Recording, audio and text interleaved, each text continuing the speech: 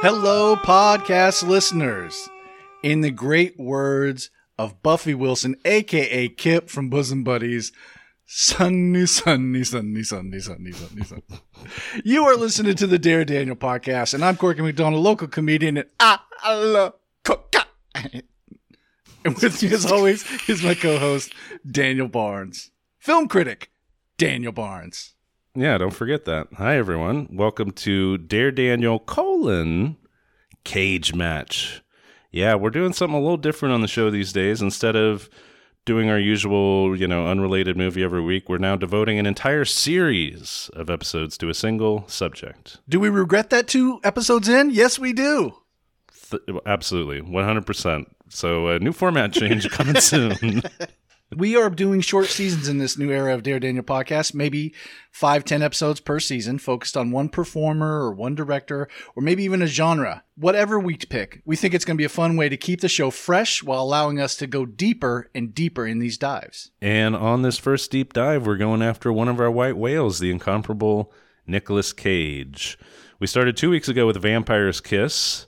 And undeterred, we're going to keep going. In the coming weeks, we'll continue to explore the terrifying nooks and disturbing crannies of Nicolas Cage, all for your sick and twisted amusement. You said turd. Don't think I'm going to let that go. It counts. Ding, ding. It's a homophone. As Dan said, we are doing Nick Cage in this season of Dare Daniel Podcast Cage Match. But this week we're reviewing the 2002 film Sonny, Nick Cage's lone effort as a director, but don't worry, he also makes a cameo as a pimp named Acid Yellow. The IMDb synopsis for Sonny: an honorably discharged soldier returns home to New Orleans, hoping to break away from his upbringing as a trained prostitute, but his brothel madam mother has other expectations. Trained prostitute, not self-made like some of us. So, not the Horatio Alger of prostitutes. No, right. Yeah, probably had like a internship or something like Total that, Nepo was getting baby. College credits and it's unbelievable. Yeah, it's Felicity Huffman trying to get it into Nepo sex worker college. Yes, this week's film is Sonny. It's directed by Nicolas Cage and featuring Nicolas Cage. In his 40-plus years in the public eye, this is the only film that Cage ever directed, shorts or features, as far as I can tell. Of course, he comes from a large family of filmmakers. Francis Ford Coppola, he made, I'm forgetting, but like a couple of things. And of course, there's Sofia Coppola. Roman Coppola has collaborated on several Wes Anderson films as well as his own. Christopher Coppola directed Cage in Deadfall. So it's natural that Cage is like, hey, what about me? What about old Nicky? I want my day in the director's chair. And so here we are. It's Sonny. Cage is calling in all his favors. We've got a real cast for this barely a movie. Stars James Franco, which, I mean, I guess, what is this, 2005? Yeah, so this is well before Franco's a star, but the Spider-Man movies were already out at this point, so he was known. Also features Brenda Blethyn, Harry Dean Stanton, Mena Suvari, Seymour Cassell, Brenda Vaccaro, and like we mentioned, Cage himself as Acid Yellow. Movie set in New Orleans, a city to which Cage has strong ties, and maybe we can talk about it, but we mentioned on the mini episode that he tried to buy the most haunted house in America. That was in New Orleans. And so he's lived in New Orleans. He has a lot of interest in New Orleans. I can't tell if he likes New Orleans. He doesn't rep it well. He really does not. And not just in the sense that it's sleazy, but in the sense that everyone's a complete fucking asshole. Like, wherever they go, everyone's an asshole. No good people. Right. Basically, no information whatsoever on the making of this movie. Like, literally nothing. 22 on Rotten Tomatoes, 31 on Metacritic. Jack Matthews of the Daily News summed up the critical consensus when he wrote that Sonny, quote, shows what can happen when a bunch of good actors get together without adult supervision, end quote. Sonny was a total non-starter at the box office, too. Budget of $4 million. Isn't that unbelievable? Nicolas Cage, who could probably have paid for that $4 million himself, just can wrangle up $4 million because he just decides he wants to make a home movie with Harry Dean Stanton and Brenda Blethyn. Unbelievable.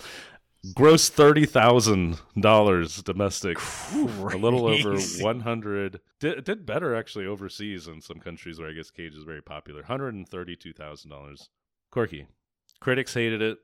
Audiences ignored it. And now you've seen it. You know, back in 1955, the great actor Charles Laughton who had a lot of experience directing plays. He made his one feature film, and it was The Night of the Hunter. It was not successful at its time. It was kind of critically lambasted. And now it's considered one of the greatest movies ever made. It's certainly one of my favorite movies. And that was Charles Laughton's only movie. That was his only one, and he just fucking nailed it and died. First at bat, walk off, grand slam. Right? No, it was just Roy Hobbs. Yes, never comes back again. Yeah. Now, after seeing Nick Cage's lone directorial effort, are you disappointed we haven't seen more of Nick Cage, the auteur, and is Sonny his The Night of the Hunter? Okay. Well, two things I would say. That I am disappointed in that the person who went back in time to listen to the episode from 4 weeks ago that stepped on the Stegosaurus didn't alter time so that our eyes all didn't develop. We never had to sit through and endure something like Sonny. And I wish that this Sonny was more like a Francis Ford Coppola Sonny in that it got taken out to the toll booth and eradicated. Yes. So that's my wish. Oh, this fucking awesome. Was a terrible movie. How did you feel about it, Dan? Boy. No, I mean, endure. You said it. It's an endurance test. It was really, really rough. It's 110 minutes. And it's just like, boy, you really couldn't have cut a frame of that, right? Oh, like, my God. So pure and beautiful. There's nothing but stuff to cut here. It's, any movie, any art form really is the product of a series of decisions, is the way I see it, right? Every step of the project. And filmmaking is so great because it brings together all the art forms, right? So this is such a rich thing. All hopefully adding up to something singular. But all through this process, everyone's making decisions, large decisions, small decisions. Directing is all a series of decisions. Writing is, acting is, editing, music, all of it, right? And we've talked about Cage the actor and how he makes very strange and unexpected decisions that often just feel like complete non sequiturs. Sure. They're not flowing out of like some kind of sequence of logic. They're not grounded in honesty or reality. They're big, bold decisions made for reasons that we, as mere mortals, can never know. And if we knew, our brains would explode. Okay.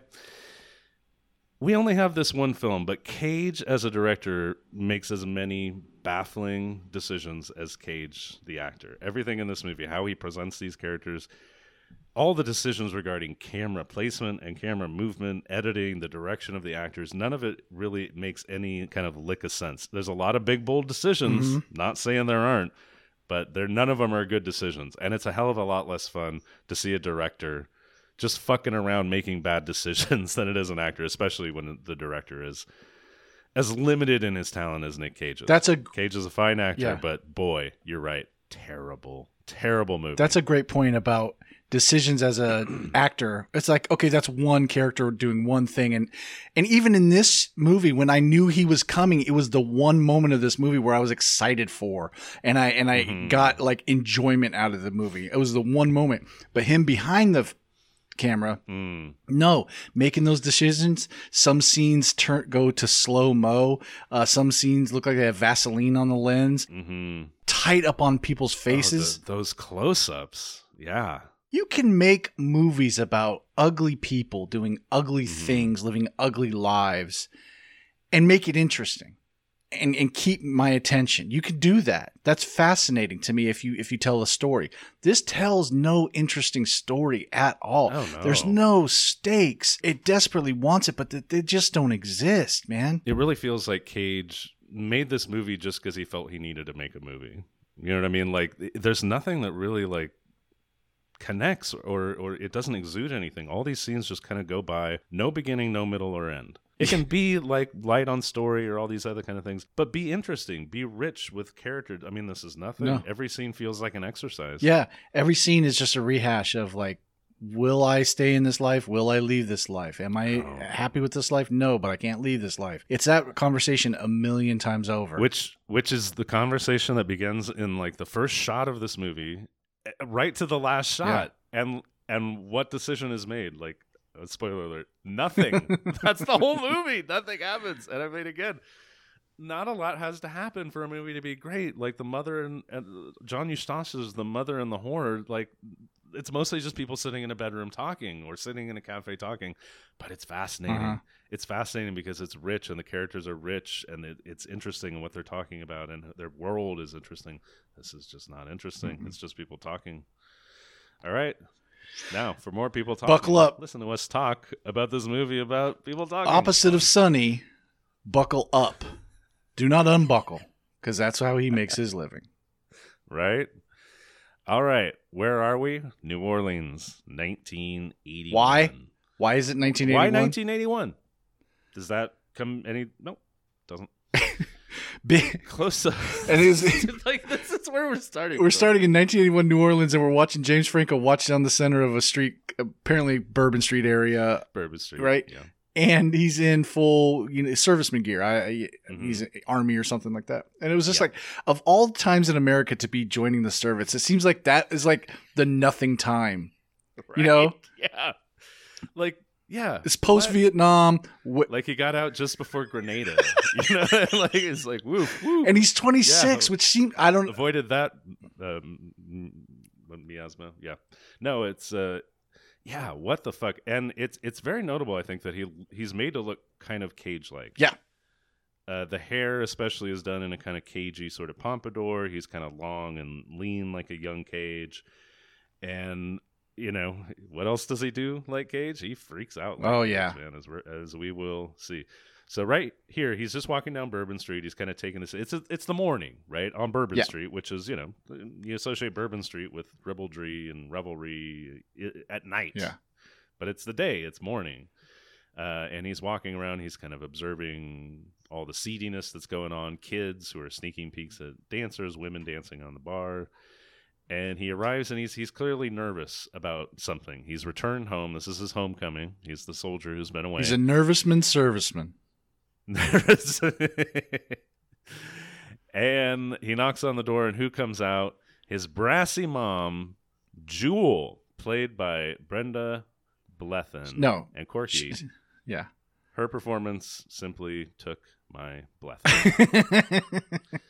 Wordplay. But seriously, she is 50 Shades of Full Tilt Boogie fucking terrible. She is a cartoon character. She is never not in her house coat and negligee and teddy.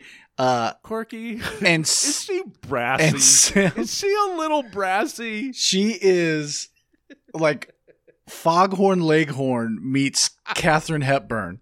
I didn't know you was coming back. Oh my God, yes. Jesus. The things she does with her voice and her accent are even crazier than what Cage does in Vampires. Yeah, and it's nonstop.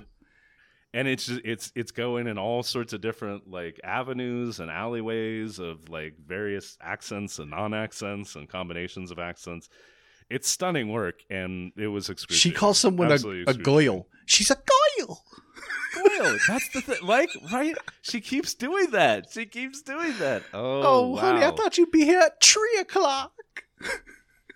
It's right. No, you're right. It's Foghorn Leghorn meets the mom from the Glass Menagerie.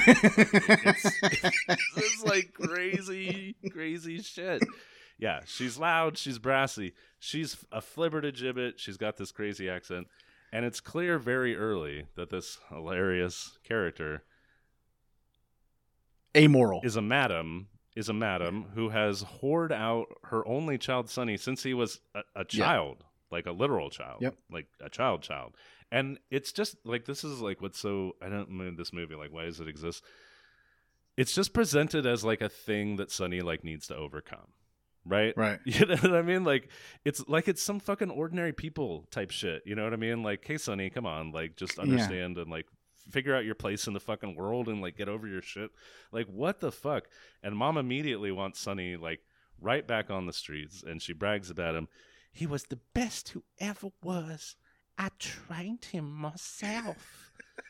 And like, I mean, we don't have to talk about it again, but like, it is disturbing to like probe some of these themes, especially given like the character's many similarities to Cage, physical similarities, behavioral similarities, all of these like allusions to Cage movies and stuff, and the fact like there seems to be this thing about Cage, the performer, and Sonny, the amazing prostitute, versus Cage, the award-winning actor. There's all these, and it's just like, what the F? Like what? Yeah. Like what the? Who is the jewel in his life? You know what I mean? Is it like all women? Like what? It's just like that's the last we have to talk about it. Mom tells him that she's also got this new goyle, Carol. She said she's just a moneymaker. She is. You gotta see her. She's taught her everything, and then she wants Sonny to now teach Carol his ways. Yeah, he says, I don't want to do that kind of work anymore, which I mean, again, this is like the central conflict. You think this is the central conflict of the film, right? Is Sonny struggling to make a square life for himself, make a life in the square world, away from Bourbon Street, away from whoring, away from... He's done presumably 4 years in the military, and I'm assuming not doing sex work while he's in the military. Just assuming. You would think. So he's been living in the square world for a bit. Right? Yeah. When we talk about the stuff you can cut, there's a real riveting walk into his room, pour himself a drink, lay on a bed, look at the wall scene. There's a shot of him later where he's just like reading a book. He'll just be like reading a book. It's like, ooh, Sonny's getting his life together. Like it's just like he just fuck this fucking movie. All right, so Carol's like, hey-oh, ring-a-ding-ding, yeah. Sonny, because again, Sonny is a legendary fuck. Right. Sonny is fucking Dirk Diggler. And he's James Franco at 26. He's a handsome man. And he's beautiful. He's a beautiful young man. So Carol's just like, hey-oh. So Carol like actually gives a blowjob to a car dealer and then gives the car and some money to Sonny, right. And is like, now give me some sex. And again, Sonny's the best. Oh my God, Sonny's the best. And it's just like you feel like there's a little kind of like, again, because of all the similarities between Cage and Sonny, you just like, you really, really, really do, because like every woman is just like, you have a magic cock. Like, your cock is fucking magic. Every time like he's near them, they just are quivering. Every time he puts it in them, they're just like, their eyes just like go crazy. I mean, it's just, yeah. So even the prostitute pays to have sex with Sonny. Yeah. I mean, again, this is just, here we go. And she even says right away, she's like, now I know why your mother calls you a natural born whore. It's just like unbelievable. All right. Hello, Harry Dean Stanton as Henry, the father figure with an incredibly obvious secret. And I know I know it's Harry Dean Stanton, and he doesn't have to do much to not be Harry Dean Stanton, but he was like the only performance in this movie I was into. That's way too good for this movie. No, that's the thing. Is like I bet he was like, okay, I'm not gonna like go full, I'm gonna like dial it down, because otherwise I'm gonna blow everybody off the screen, and he still blows everybody off the screen. No, it's the only, he can't help being good. Yeah. He can't help it. He didn't mean to. Like it's just like it's what he does. It's just what he does. He comes on and he is a very compelling person, even in this like absolutely nothing role with no good dialogue, and he's good. He has about 20 speeches where he talks about how he's a failure, and that's fucking, he nails all of them. Right. Even though the speeches are terrible. Yeah. Okay, so Sonny's out getting his clothes on. There's this really awkward meeting. He's inquiring about a job at the store, but then who pops in? Some ex-Janes, right? Some of his ex-clients are in the store, and one of his ex-clients and her friend, and this woman is just drooling on the floor of this like upscale. You talk about how he's so great the women cannot help him. She forgets she has a husband because of this guy, right? Yeah. She tells her friend, "Oh, this is the guy I told you about." Like, okay, so when she had no idea he's back in town, he couldn't have been in town for about 4 years. When did she tell her friend about this guy? She's like, "Oh, he's the one I told you about." Instantly, her friend's like, "Oh my God, gotta come have drinks with us." Oh my God, really? Yeah. Oh, it's fucking hilarious. And it's all in front of the guy Sonny just asked for a job, and the guy's like, he's like, no, I can't have a fucking, I can't have you pimp yourself out of here. A whore here, right? Like he knows he's a whore. He's famously a whore. But the guy's so tactlessly does it for a guy whose business is sales. He's like, no, I don't think I have any job openings now or ever for you. Yes, that's what I mean. Is that like everyone's so fucking terrible? Yeah. You know what I mean? Like, just like a guy at a clothing store is terrible. The waiter at the restaurant is terrible. People they meet on the street are terrible. Everyone's terrible. Like, do you really like this? Do you hate it? Are you just like, are you obsessed with it? Are you trapped by it? Like, what are you trying to say here? Anyway. Okay, back at home, and now Jewel kind of goes Madam Grizzly on Carol. Yeah. She's like, you get near my son, I'll have you cut and thrown out in the streets for the winos. And she forces Carol to go down to the jail because Henry's been arrested for shoplifting. Go give a BJ to get Henry out of jail. Basically just to like humiliate her and, you know, to kind of reinforce to Sonny that this is just a Yeah. And this is where she delivers the lines, or the quotes, 3 years, 3 years. You're the goyle. You got to go to the bondsman. What's crazy is that we're okay. So in just like your classic 3-act structure of which almost every movie pretty much follows your general 3-act structure. Even non-narrative movies follow this structure. We're about at the end of Act 1 here. Yeah. I'm still waiting for a reason to care about anything. This. I'm still waiting. What is the story? What is the journey? I'm thinking at this point, okay, it's the journey about Sonny, and he's going to go and try to make it in the straight world away from this world. This is what you think. But it's like, what the, like, you're still just like, what's happening? At this point, the movie should have really defined itself and what it's all about. Not so much. Henry and Sonny have, again, another one of their kind of heart-to-hearts where Harry Dean Stanton can't help but be really, really good. And he tells them, face the fact that this is all there is. Yeah. But this is the other thing about Henry, is like, depending on the scene, he's either telling him, face the fact that this is all there is, or this isn't all there is. Yeah. Go out and get more than this, right? So, like, in this scene, he's like, face the fact that's all there is. And then Sonny's like, I don't want to get old and have nothing to show for it. And then Henry's like, yeah, good. Don't face the fact that this is all, like, what? Henry, come on, stay on message, man. It just dawned on me too. Harry Dean Stanton was so checked out there, like, all right, your name's Henry. That you don't have to remember any other name. So make it really close to my name.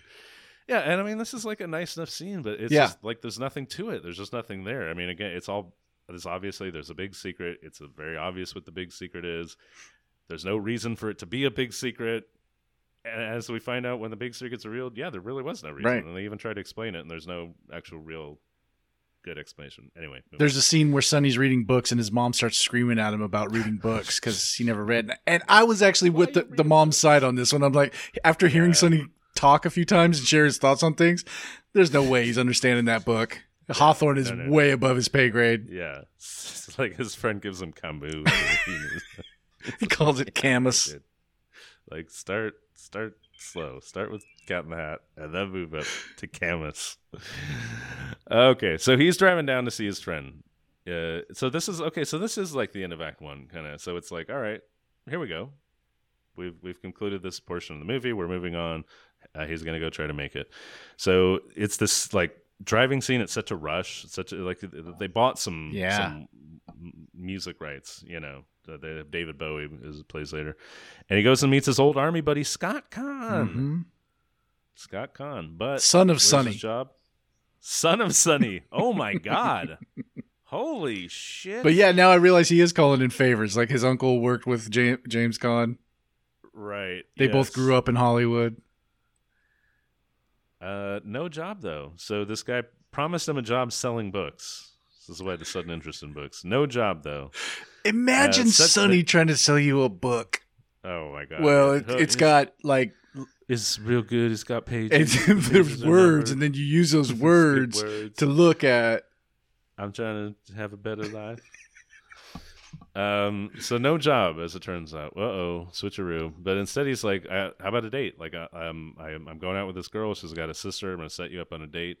And Sonny is like, "I've never been on a real date." And Scott Conn and like the girls that they go out with, kind of they mistake Sonny's like, "aw shucks" routine for being like virginal, you know, being inexperienced or maybe even gay. Yeah, you know. Yeah. not realizing that he's, the Johnny Wad of fucking right, not realizing that he's just hasn't done this. He's never been on a date. Yes, he's just been on a date where people paid him to. His version of a date is very different. Yes. But so they have like a standard kind of thing. They pick him up at church.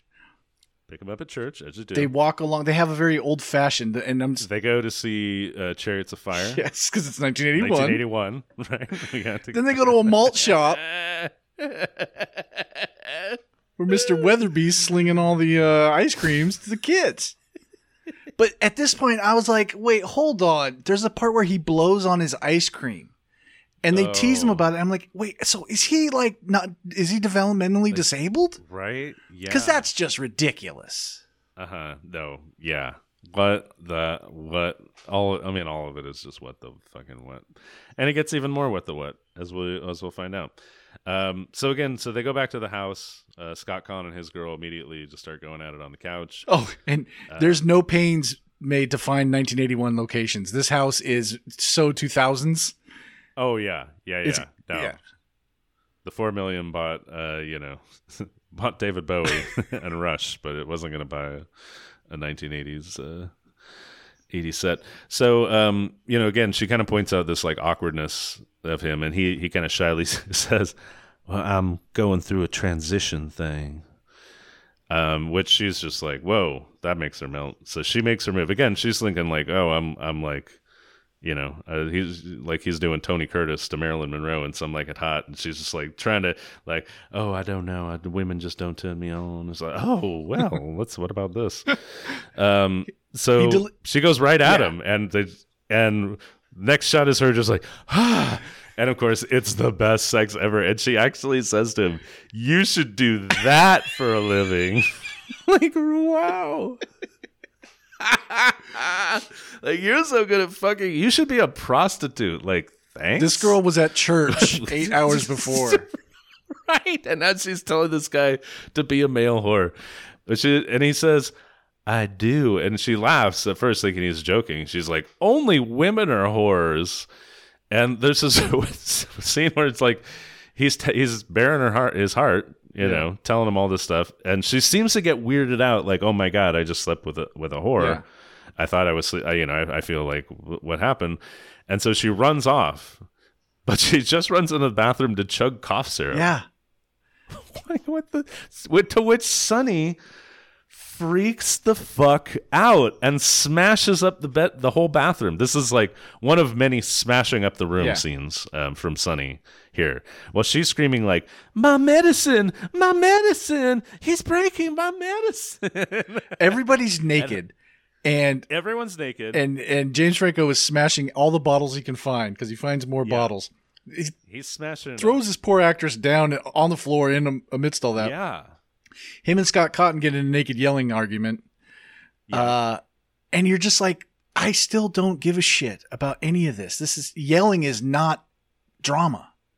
No, I mean, yeah, it's like, come on, go big, yell a lot, but like, why is any of this happening, and what does it mean? And none of it's anything. Again, it just feels like it makes no sense. A scene like an acting class, let's just get a scene on its feet and let's see what happens. He's supposed to be betrayed by the straight world because there's drugs, people doing drugs, and because they're no better than him, dude. And they always acted like they were better than him. Yeah. But like, really, that's the journey. Like, isn't the journey like your mom whored you out since you were 12, and like, but he makes it all like, oh, you're no better than me, and then he starts screaming, "I'm better than all you. I'm better than all you. You want me out of here? I'm out of here." And he runs back to his life as a Bourbon Street man whore. It's like the movie opened with him returning from the army just to do it. The logical progression of this character, there would be 4 years of him kind of experiencing the world outside what he always knew. And I'm not saying he'd be fixed, but I'm saying he'd be aware of things. He would know not to blow on ice fucking cream, right? He would know that there are actually some very good people out there who would not hurt him. You know what ice cream is anyway? That's like a common theme. Yeah. Really, that's never come up in your whole life. Yeah. But again, we're like now 40 of 110 minutes into this movie.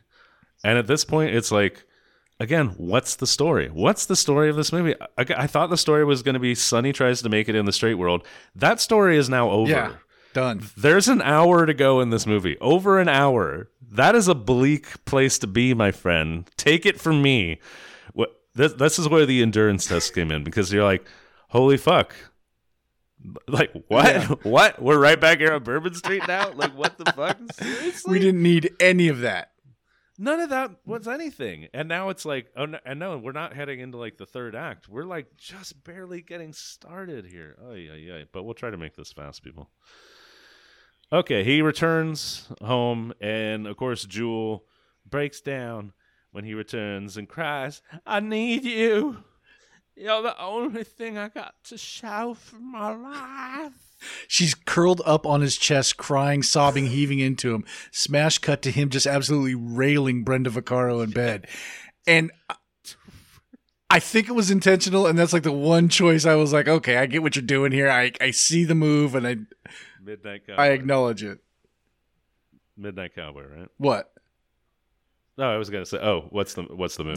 That his mom, he can't console his mom and be loving towards his mom, but the very next thing he does is goes and rails a woman who very much looks like his mom. Oh, okay, I see. I thought you meant the illusion of Midnight Cowboy, because Brenda Vaccaro was one of Joe Buck's women, and here she is again. Just can't quit the male prostitutes. Anyway. It's been 40 years since I've seen Midnight Cowboy. Oh, great! I was movie. 7. Fucked me up. Wow. I didn't quite understand it. Really? No, I was like 17. I still didn't understand it though. So yeah, Sonny's right back at it, right? He's right back in the life. He's wearing himself again, and she stiffs him on the bill, but he's like, okay, yeah. But give me some, tell your lady friends. And again, he's in this kind of like young Elvis-y sort of getup, which again is like, how many Elvis illusions in Nicolas Cage movies, and there's just all these kind of echoes of other Nicolas Cage movies and looks and scenes and things like that. So he goes to pick up a cop uniform from Henry, who now is trying to give him a pep talk and be like, you don't have to go and be a fake cop and go bang. You're better than this. There's more. You're better than more this. to life. And so this is fucked up. So he plays. Sonny at this point, and this is like why this movie is so unfascinating. It's again, we're 40 minutes in. Sonny is now convinced that there's like nothing else, right? And like nothing unconvinces him for the rest of the movie. Spoiler alerts. It's like, okay, great fucking character journey. Great, like, okay, so there's one rise and then a fall, and then it's just flatlined for like a fucking hour and a half. Oh boy. So yeah, he plays out this like cop fantasy. Yeah. With this woman, he's there's a prowler in the area. And, my husband's away. And he handcuffs her to the bed, and they're making love. And at one point, she says, "The stick." Yeah. Use the stick. And he takes his nightstick out and kind of rubs it down there. And there's this shot where it suddenly goes to slow-mo. Yes. And he turns his head away, and it zooms in on this look of utter disgust. This, I mean, just like utter, like, oh. And it ends with this, like, just like echoey wail. Yeah, like, anguish. When she said stick, use a stick, I fucking would have loved it if he would have pulled out a copy of the 1987 Burt Reynolds film Stick. Just started railing her with the DVD. That turns women on. I'll just put it in. Put it in Malone, really Stick, any of the Burt Reynolds classics. Oh, yeah. Heat. Gator. City Heat. Sharky's Machine. Oh, please. Oh, don't bust out Sharky's Machine. That's a Valentine's Day thing. All right. So once again, she tries to stiff him in the aftermath. And so what does he do? He does his Sonny move. He tears the room apart. Breaking shit up. Tears it apart. She's like, yeah, fine. She had the money the whole time. She pulls out. She goes, "There, whore. Take your money and go." So he takes his money, goes back to the car, and what happens? He freaks out. Yeah. There's another very Nick Cagey freak out, banging the seats of the car. All right, so now he's going to go pick up Carol. Carol, this whole time, for this whole like kind of last half hour or so of the movie, has been in Pontchartrain, holding it up in Pontchartrain. So he goes to pick her up. You know, they have their little reunion. They were kind of getting together. I mean, the second they met, they were like husband and wife. It was like Ozzy and Harriet. Like, okay, here's the guy and here's the one girl in this whole movie. You know, so. In this scene again, I was talking about those echoes. They really do kind of look like a pretty pale imitation of Sailor and Lula from Wild at Heart. Oh, okay. He's just all done up very Elvis style. She's done up really looking like Patricia Arquette. I was thinking Alabama. Anything to it? Oh yeah, absolutely. To this, and I mean, there's a scene later where he plays Acid Yellow that I was like, oh shit, this is Drexel Spivey too. Exactly. But then it's also the Alfred Molina scene from Boogie Nights. So whatever, we'll get to it. Seymour Cassell is in this movie. Moving on. Jewel and Henry. Woo, Jewel and Henry have it out. Have it out. So they have this fight. Okay, they finally come to a place. It's like, all right, I'm going to take you out to dinner, and then you're going to give me sex. And then the next scene, they're at Antoine's restaurant. I was like, wow, we're just sticking with this. Like, this is so compelling that we're going to stick with the date. We've date. Which, like, what does this have to do with Sonny's not doing anything anyway. No, Sonny's just hanging out reading. You know, he's just reading a book. Like, what? Like, the movie, even the movie was like, I just need to get away from Sonny for a little bit. This guy's Sonny, boring. Really. Let's do anything else. Like, anything else but Sonny. So they go to this snooty restaurant, and they're being real loud and brassy in the restaurant, and this really snooty waiter is like, oh my God, she's taking off her shoes. Like, madam, you have to put your shoes back on. And she goes, but I've been eating with apples.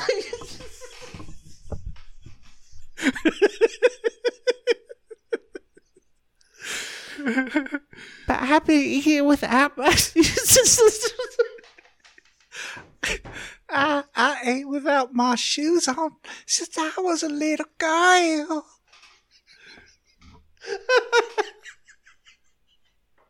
She goes full child. No. You can see her regress. I've been eating without my shoes on. She's fucking Clifford all of a sudden. It's crazy. She's like, but I've been eating without my shoes on since I was just a little baby girl. Oh my God. Okay, time to move on. But again, like the waiter is not just like, hey, like, would you mind putting your shoes on? Like, there's actually this. Like, he's just like, you're basically born in a barn, whore. Yeah. Like, he is such a shit. He says something like, well, if we have to teach you how to eat indoors with utensils and everything, maybe you shouldn't eat here. It's not like he's just sitting there going, oh, well, you know, this is a developmentally disabled adult who's just, this is the thing they do. You just let that happen. No, he insults his clients, his customers. Oh my God, yes. So Henry like kind of takes him out back and threatens him with a knife, sticks his butter knife up his nose, and is like, you know, I'm gonna kill you if you don't apologize. So he goes out and apologizes. So again, this is where I was like, does Cage love New Orleans, hate New Orleans? I thought he loved New Orleans because everyone's terrible for no reason. No matter the social class, no matter the occupation, everybody's awful. Rich people, poor people, working class, middle class, everyone Sex is the currency. Really shitty. Yeah. So Sonny and Carol, they go to a party hosted by the friend of Brenda Vaccaro, the friend of the woman, the other woman in the clothes store. Yes, and one for each, right?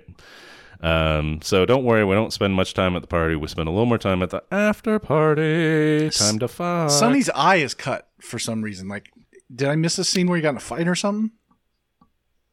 Did it happen in one of the busting everything open scenes? Like, did he actually cutting room floor? Yeah, I don't know. Yeah, but Sonny goes to town with the wife on the kitchen floor. Carol was with the husband in the bedroom, and when it's all over, the kids rush in. Weird, very weird. Okay, yeah. All right, alert. This is the ostensible beginning of the third act if you're just going by running time, basically. But going by a narrative structure, the 38th act? I don't know. The Omega Act? I have no idea. Who knows? It's not on any fucking scale. All right, so now we just start having all of these big climactic scenes all of a sudden. So, like, after the party, Carol and Sonny kind of drive around. She wants to walk. He doesn't want to walk. She makes it get out. And they have this conversation that's like, do I make you happy? What is happy? I love you. This is like the emotional heart of the movie here. And it starts raining and they literally like rush into a barn. Yeah, they go to have sex in a barn. Like they're in a barn, like on the hay. But who's in there in the barn but a dog feeding her puppies? Yeah, to which this makes Carol, Mina Suvari's character, start crying. Like, she can't see a puppy feeding or a dog feeding puppies without thinking of her own life. Not that she'll never have kids. Like, right. That is the most facile A to B. It's just, yeah, that's bad. So they run outside and she like has this whole thing. She falls down in the mud and she starts crying and because he doesn't want babies or whatever. And it's just like, what? I didn't feel anything for any of this. No. Everyone's crying and screaming in the rain and the mud about their horrible lives. I'm like, no, I don't. What is any of this? Like, none of this feels like anything. But she's screaming at him, Jewel didn't want you. You were an accident and you know it. So she gives some sort of version of this speech like every time we see her for the next like 20, 30 minutes. And apologizes and then gives it and then apologizes. Yes. I did think Sonny was quite the gentleman, though, because in the old-timey days, men would throw their jackets over puddles for women. And Sonny just threw his whole suit in the puddle for her. So, it just gets boringer and boringer, man. Okay, this scene is just this is some wild shit here. So Henry and Seymour Cassell, they have their little ongoing gin rummy game. Henry never wins. Never. He never has cash. This is one of the things they were fighting about earlier, him and Jewel. He's never won a single game. All he does is just pay out to Seymour Cassell. He finally wins. He's like, oh my God. He's gloating about things it a little bit. Things are going to start looking up for me now. It's Henry's day. Bye-bye. Gets in his car, immediately hit by a truck. Car explodes into a fireball. Next shot, cemetery. No. Truck comes, car blows up into a fireball. Next shot, Henry's hat sitting perfectly still on the pavement. Yes. Then next shot, cemetery. Symbolizing his death. Then we get to the hat somehow escaped the flames. The hat's like, I'm out of here. Or Henry was so happy about his win, he flung his hat. Time for a new hat. He just pulls out, like, he just turns the wheel, like, just like an inch. He hadn't left the parking lot. A semi plows right through him, and, like, flames are pouring out of Henry's window. What was he carrying in that car? It is triple X style of cars blowing up. It's crazy. Yeah, it is so insane. And was that supposed to be funny? I don't know. There's a lot of things that I'm like, is that? That's the thing. It's like, okay, he died, right? Henry died. Henry was in their lives. I don't know if they loved Henry or not, but Henry was in their lives. We don't see them process any of that news or anything like. It's just straight to the cemetery for his burial, which had to be a week later. These people are not financially well off. No, but they have a nice big plot at the cemetery with a big old headstone and everything. So the whole purpose of that was just to kill that character. The whole purpose was to kill the character so that Jewel can finally reveal the big secret that should have been blatantly obvious to all of us from scene one. Henry was Sonny's daddy. He was your daddy. When I was a little girl 30 years ago. I was a little girl. Tree. Why did that need to be a secret for over 2 decades?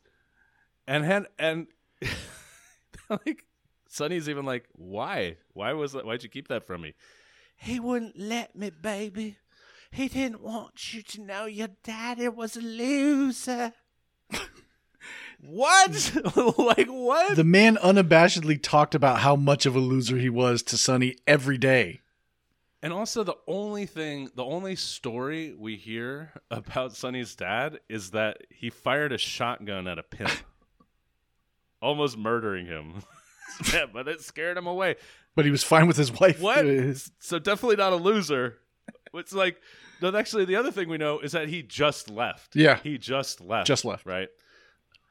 And then some years later, this other guy, roughly the age of his dad, roughly same build, comes back into his life, acts as a father figure. If it's like, God damn it, Sonny, you dumb as a. I like to imagine Henry, like one day he left and he was Harry then. And he comes back and says, I'm not Harry, I'm Henry.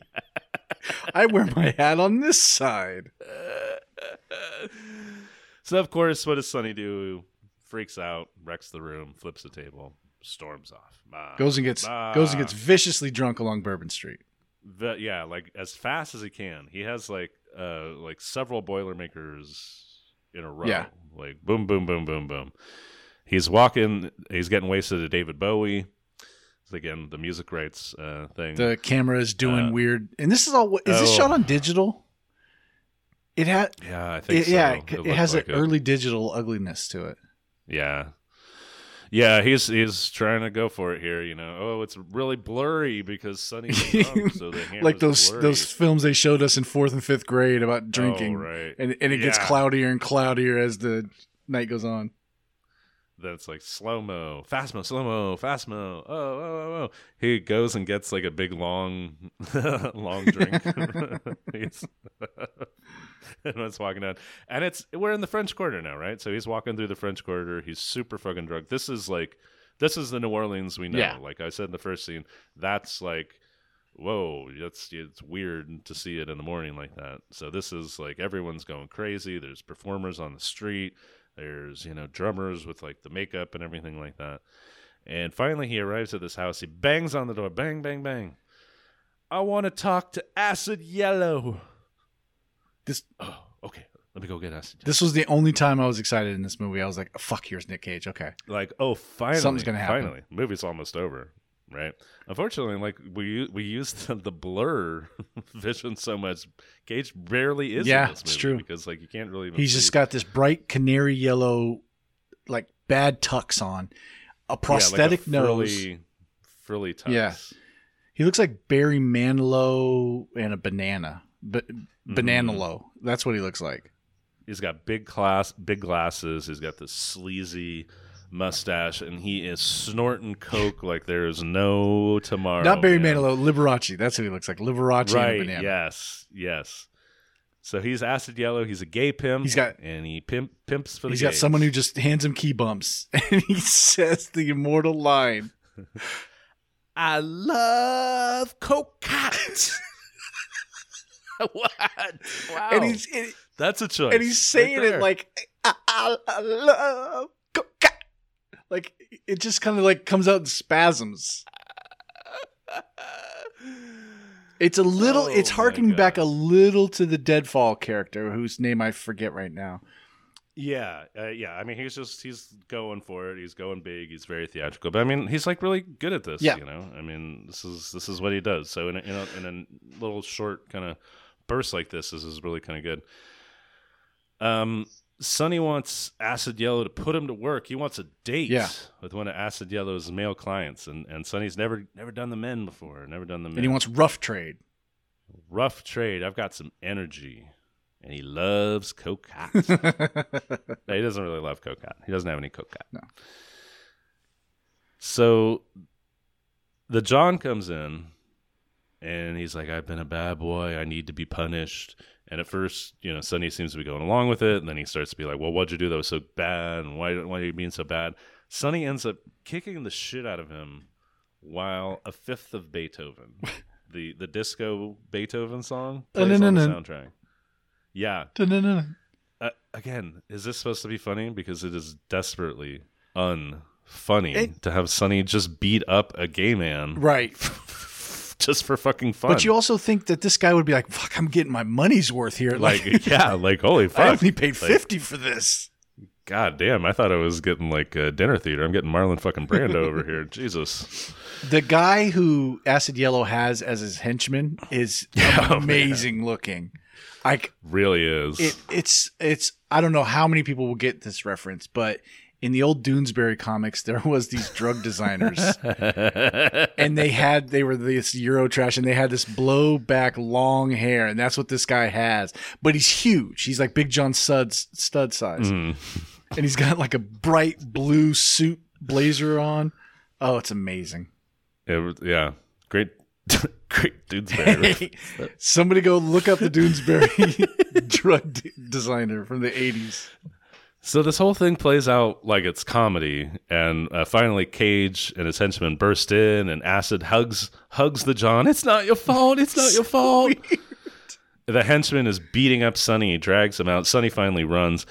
This is, again, like shades of both the Drexel Spivey scene with Gary Oldman in True Romance, and also to the Alfred Molina scene in Boogie Nights, because it's the same thing where he comes in and he's just snorting coke like crazy, and he's gay, and there's the whole thing going on. They're running off, getting chased. I even thought there was a little bit of Last Exit to Brooklyn, a little bit of Tra-La-La, where she just it's a sex worker just like, I don't care about myself, punish me kind of thing. I'm just like, that's the only way I'm going to feel. Death by John. Yeah. Now, to that end, does any of this work? No.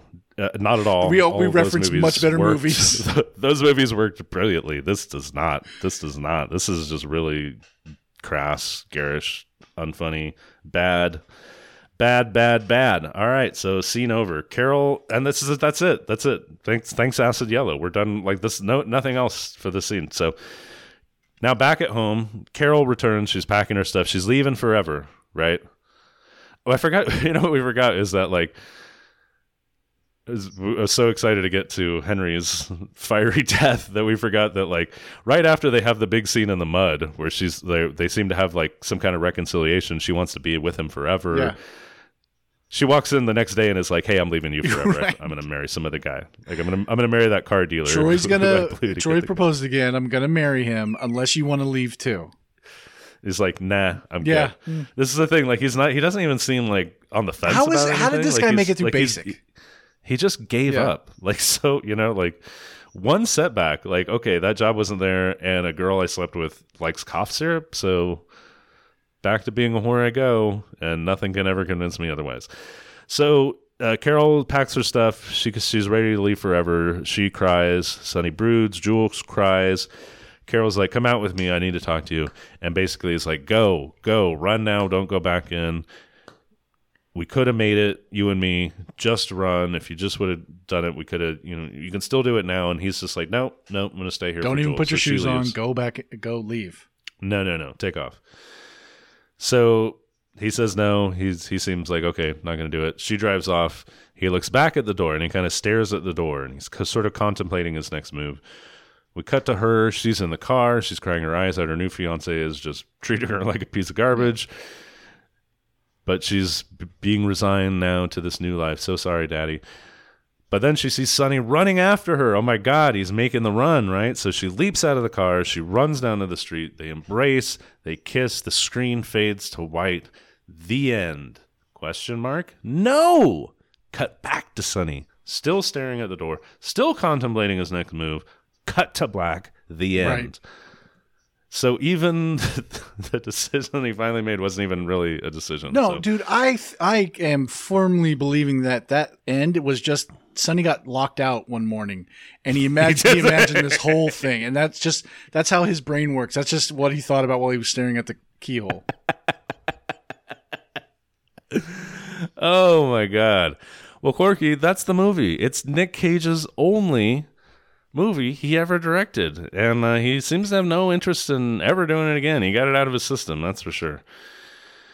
Final thoughts on this movie before we banish it to the land of wind and shadows. Corky, it's really hard to describe a movie that just does nothing and does it poorly. Again, like you said, movies don't have to have a lot of story, I like a little. I like mistakes. I like, even if you don't have much story, like Once Upon a Time in Hollywood doesn't have much, but it's got a lot of great scenes that build, you know? That's what I'm saying. Like nothing interesting is happening. Nothing here. works. With the camera, with the performances, with the storytelling, with any There's of it. no fleshed out characters. And again, like I said, you can make movies about ugly people living ugly lives and make it compelling. And if you want to say, yeah, this is all he knows, so they don't question the whole trauma of what he's done or been through, right? Been made to do. They just live with that, and nobody would have the emotional depth to address it. It doesn't make for interesting watching. At least this version didn't. You don't have to have that, but call it out. Yeah, like it's just so dry, it's so empty, and like you say, it's centered around this really like revolting premise, which again, a movie can be centered around a revolting premise and be good, and even not necessarily be like a, cathartic, really noble piece of work. It can be exploitative too, but like, boy, this is nothing. Like, there's not any part of this that works except Harry Dean Stanton, and I firmly believe that was an accident on Harry Dean Stanton's part. I think he just forgot halfway through a scene, oh shit, I'm trying not to be so much better that everyone is embarrassed to be on screen with me. Like, and he couldn't do it. It's not in his nature. He wasn't even in like a movie. They were just like, these were scenes with people eating breakfast with Harry Dean Stanton and people playing cards. That's what it felt like. That's what it felt like. And I think that's why those scenes work so well. You know what I mean? Just Harry just brings that kind of like energy. This is whole conjecture, but do you think he was trying to like be Cassavetes? Like hearkening that kind of movie? Just, introspective, slow moving movie about people on the margins of society and have Harry Dean Stanton in it.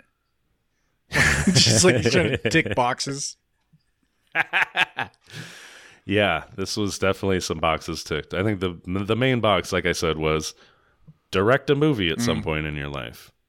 And then, just get it done. Just get the fucking thing done, however you need to do it. Because it really just feels so slapdash, like you said. Just like there's no real thought given to like how the movie looks or why, like there's a shot like where he's coming home at one point and the camera is like above him as he's walking into the house and it like tracks like with him. And it's like, it's an overhead shot and there's like no other shot like it in the entire movie. And it's just a scene of him coming home and entering the house. It's a nothing scene. Why did you need that for that scene? There's a crane shot when they're picking up the girls at the church. Why? He just felt like, sure. There's like five people coming into that church. Before. You don't need a crane shot. I've never done a shot like this. Yeah. What if we did this? We got a crane for it. Like, no, yeah, go for it. And again, I keep stating it, but it's my biggest theory for Nick Cage. With great directors, he can turn in something amazing when he's not checked. And this was the ultimate of that. He's now the director. He's got everybody in his hands, and it's just garbage. Yeah, chaos. Must have been real chaos on the set. How does he start a take? Like, it's amazing they got anything out of this movie altogether. All right. That's our movie, Corky. It's Sonny. It's it wasn't. It was so dark. It's No the Night of the Hunter. That I think we will agree on. That is all we have for you on this episode of Dare Daniel Cage Match. This was episode 2 in that series, but we'll be back in 2 weeks to review another Nicolas Cage movie. That'll be 3. Until then, be sure to follow Dare Daniel Pod on Facebook and Instagram. Like and rate us on your favorite podcast app. If you want to support the show, visit daredaniel.com. Find the donate button. Click support the show in the menu. Corky, you're out there on the mean streets of Bourbon Street, looking for rough trade. What are you up to these days, man? What's going on? Well, I just won a card game that I've never won. I just won some money. Everything's turning up, Corky. I think things are turning around for me now. No way someone's just going through a phone book looking up random names to shoot. That's a reference to The Jerk, a much better movie. Doing shows, man. Fridays and Saturdays, Sacramento Comedy Spot. Come on down.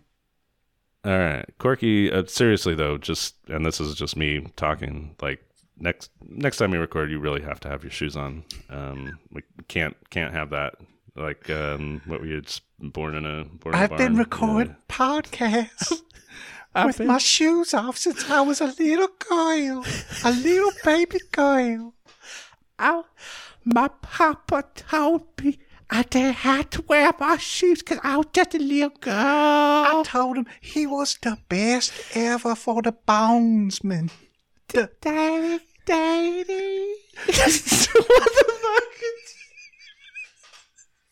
What the fuck? See you next episode. Oh, yes. For Dare Daniel, I'm Daniel Barnes. I'm Corky McDonald. We love you. Ever since I was a little girl.